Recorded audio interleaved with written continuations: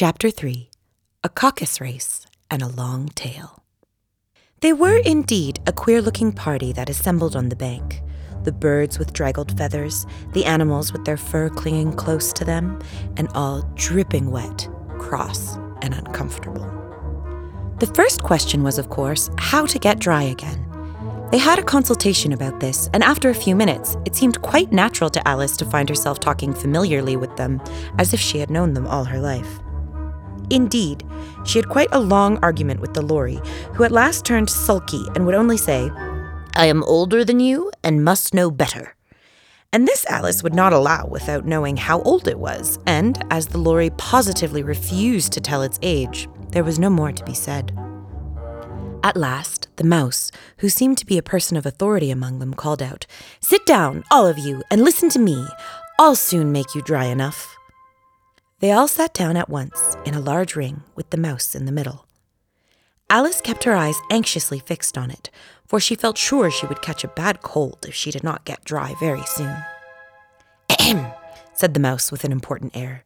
"Are you all ready? This is the driest thing I know. Silence all round, if you please." William the Conqueror, whose cause was favoured by the Pope, was soon submitted to by the English, who wanted leaders, and had been of late much accustomed to usurpation and conquest. Edwin and Morcar, the Earls of Mercia and Northumbria. "Ugh," said the Lory with a shiver. "I beg your pardon," said the mouse, frowning but very politely. "Did you speak?" "Not I," said the Lory hastily. "I thought you did," said the mouse. "I proceed." Edwin and Morcar, the Earls of Mercia and Northumbria, declared for him, and even Stigand, the patriotic Archbishop of Canterbury, found it advisable. "Found what?" said the duck. "Found it," the mouse replied rather crossly. "Of course you know what it means." "I know what it means well enough when I find a thing," said the duck. "It's generally a frog or a worm. The question is, what did the Archbishop find?" The mouse did not notice this question, but hurriedly went on. "Found it advisable to go with Edgar Atheling to meet William and offer him the crown. William's conduct at first was moderate, but the insolence of his Normans. How are you getting on now, my dear?" it continued, turning to Alice as it spoke. "As wet as ever," said Alice in a melancholy tone. "It doesn't seem to dry me at all." "In that case," said the dodo solemnly, rising to its feet, "I move that this meeting adjourn for the immediate adoption of more energetic remedies." "Speak English," said the eaglet. "I don't know the meaning of half those long words, and what's more, I don't believe you do either." And the eaglet bent down its head to hide a smile. Some of the other birds tittered audibly. "What I was going to say," said the dodo in an offended tone, "was the best thing to get us dry would be a caucus race." "What is a caucus race?" said Alice. Not that she wanted much to know, but the dodo had paused as if it thought that somebody ought to speak, and no one else seemed inclined to say anything. "Why," said the dodo, "the best way to explain it is to do it. And, as you might like to try the thing yourself, some winter day, I will tell you how the dodo managed it." First, it marked out a race course in a sort of circle. The exact shape doesn't matter, it said. And then all the party were placed along the course, here and there. There was no 1, 2, 3 and away, but they began running when they liked and left off when they liked, so that it was not easy to know when the race was over. However, when they had been running half an hour or so and were quite dry again, the dodo suddenly called out, "The race is over!" and they all crowded round it, panting and asking, "But who has won?" This question the dodo could not answer without a great deal of thought, and it sat for a long time with one finger pressed upon its forehead, the position in which you usually see Shakespeare in the pictures of him, while the rest waited in silence. At last, the dodo said, "Everybody has won, and all must have prizes." "But who is to give the prizes?" quite a chorus of voices asked. "Why, she, of course," said the dodo, pointing to Alice with one finger, and the whole party at once crowded round her, calling out in a confused way, "Prizes! Prizes!" Alice had no idea what to do, and in despair she put her hand in her pocket and pulled out a box of candy. Luckily, the salt water had not gotten into it, and handed them round as prizes. There was exactly one piece all around. "But she must have a prize herself, you know," said the mouse. "Of course," the dodo replied quite gravely. "What else have you got in that pocket?" he went on, turning to Alice. "Only a thimble," Alice said sadly. "Hand it over here," said the dodo.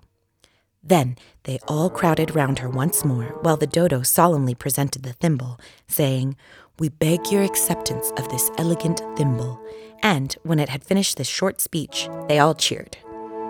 Alice thought the whole thing very absurd, but they all looked so grave that she did not dare to laugh, and, as she could not think of anything to say, she simply bowed and took the thimble, looking as solemn as she could.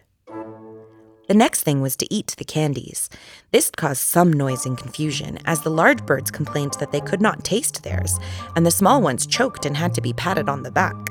However, it was over at last, and they sat down again in a ring and begged the mouse to tell them something more. "You promised to tell me your history, you know," said Alice, "and why it is you hate C and D," she added in a whisper, half afraid that it would be offended again. "Mine is a long and sad tale," said the mouse, turning towards Alice and sighing. "It is a long tale, certainly," said Alice, looking down in wonder at the mouse's tail. "But why do you call it sad?" And she kept on puzzling about it while the mouse was speaking, so that her idea of the tale was something like this. "Fury said to a mouse that he met in the house, 'Let us both go to law. I will prosecute you. Come, I'll take no denial. We must have a trial. For really this morning I've nothing to do.' Said the mouse to the cure, 'Such a trial, dear sir, with no jury or judge, would be wasting our breath.' 'I'll be the judge, I'll be the jury,' said cunning old Fury. 'I'll try the whole cause and condemn you to your death.' 'You are not attending,' said the mouse to Alice severely. 'What are you thinking of?' 'I beg your pardon,' said Alice very humbly.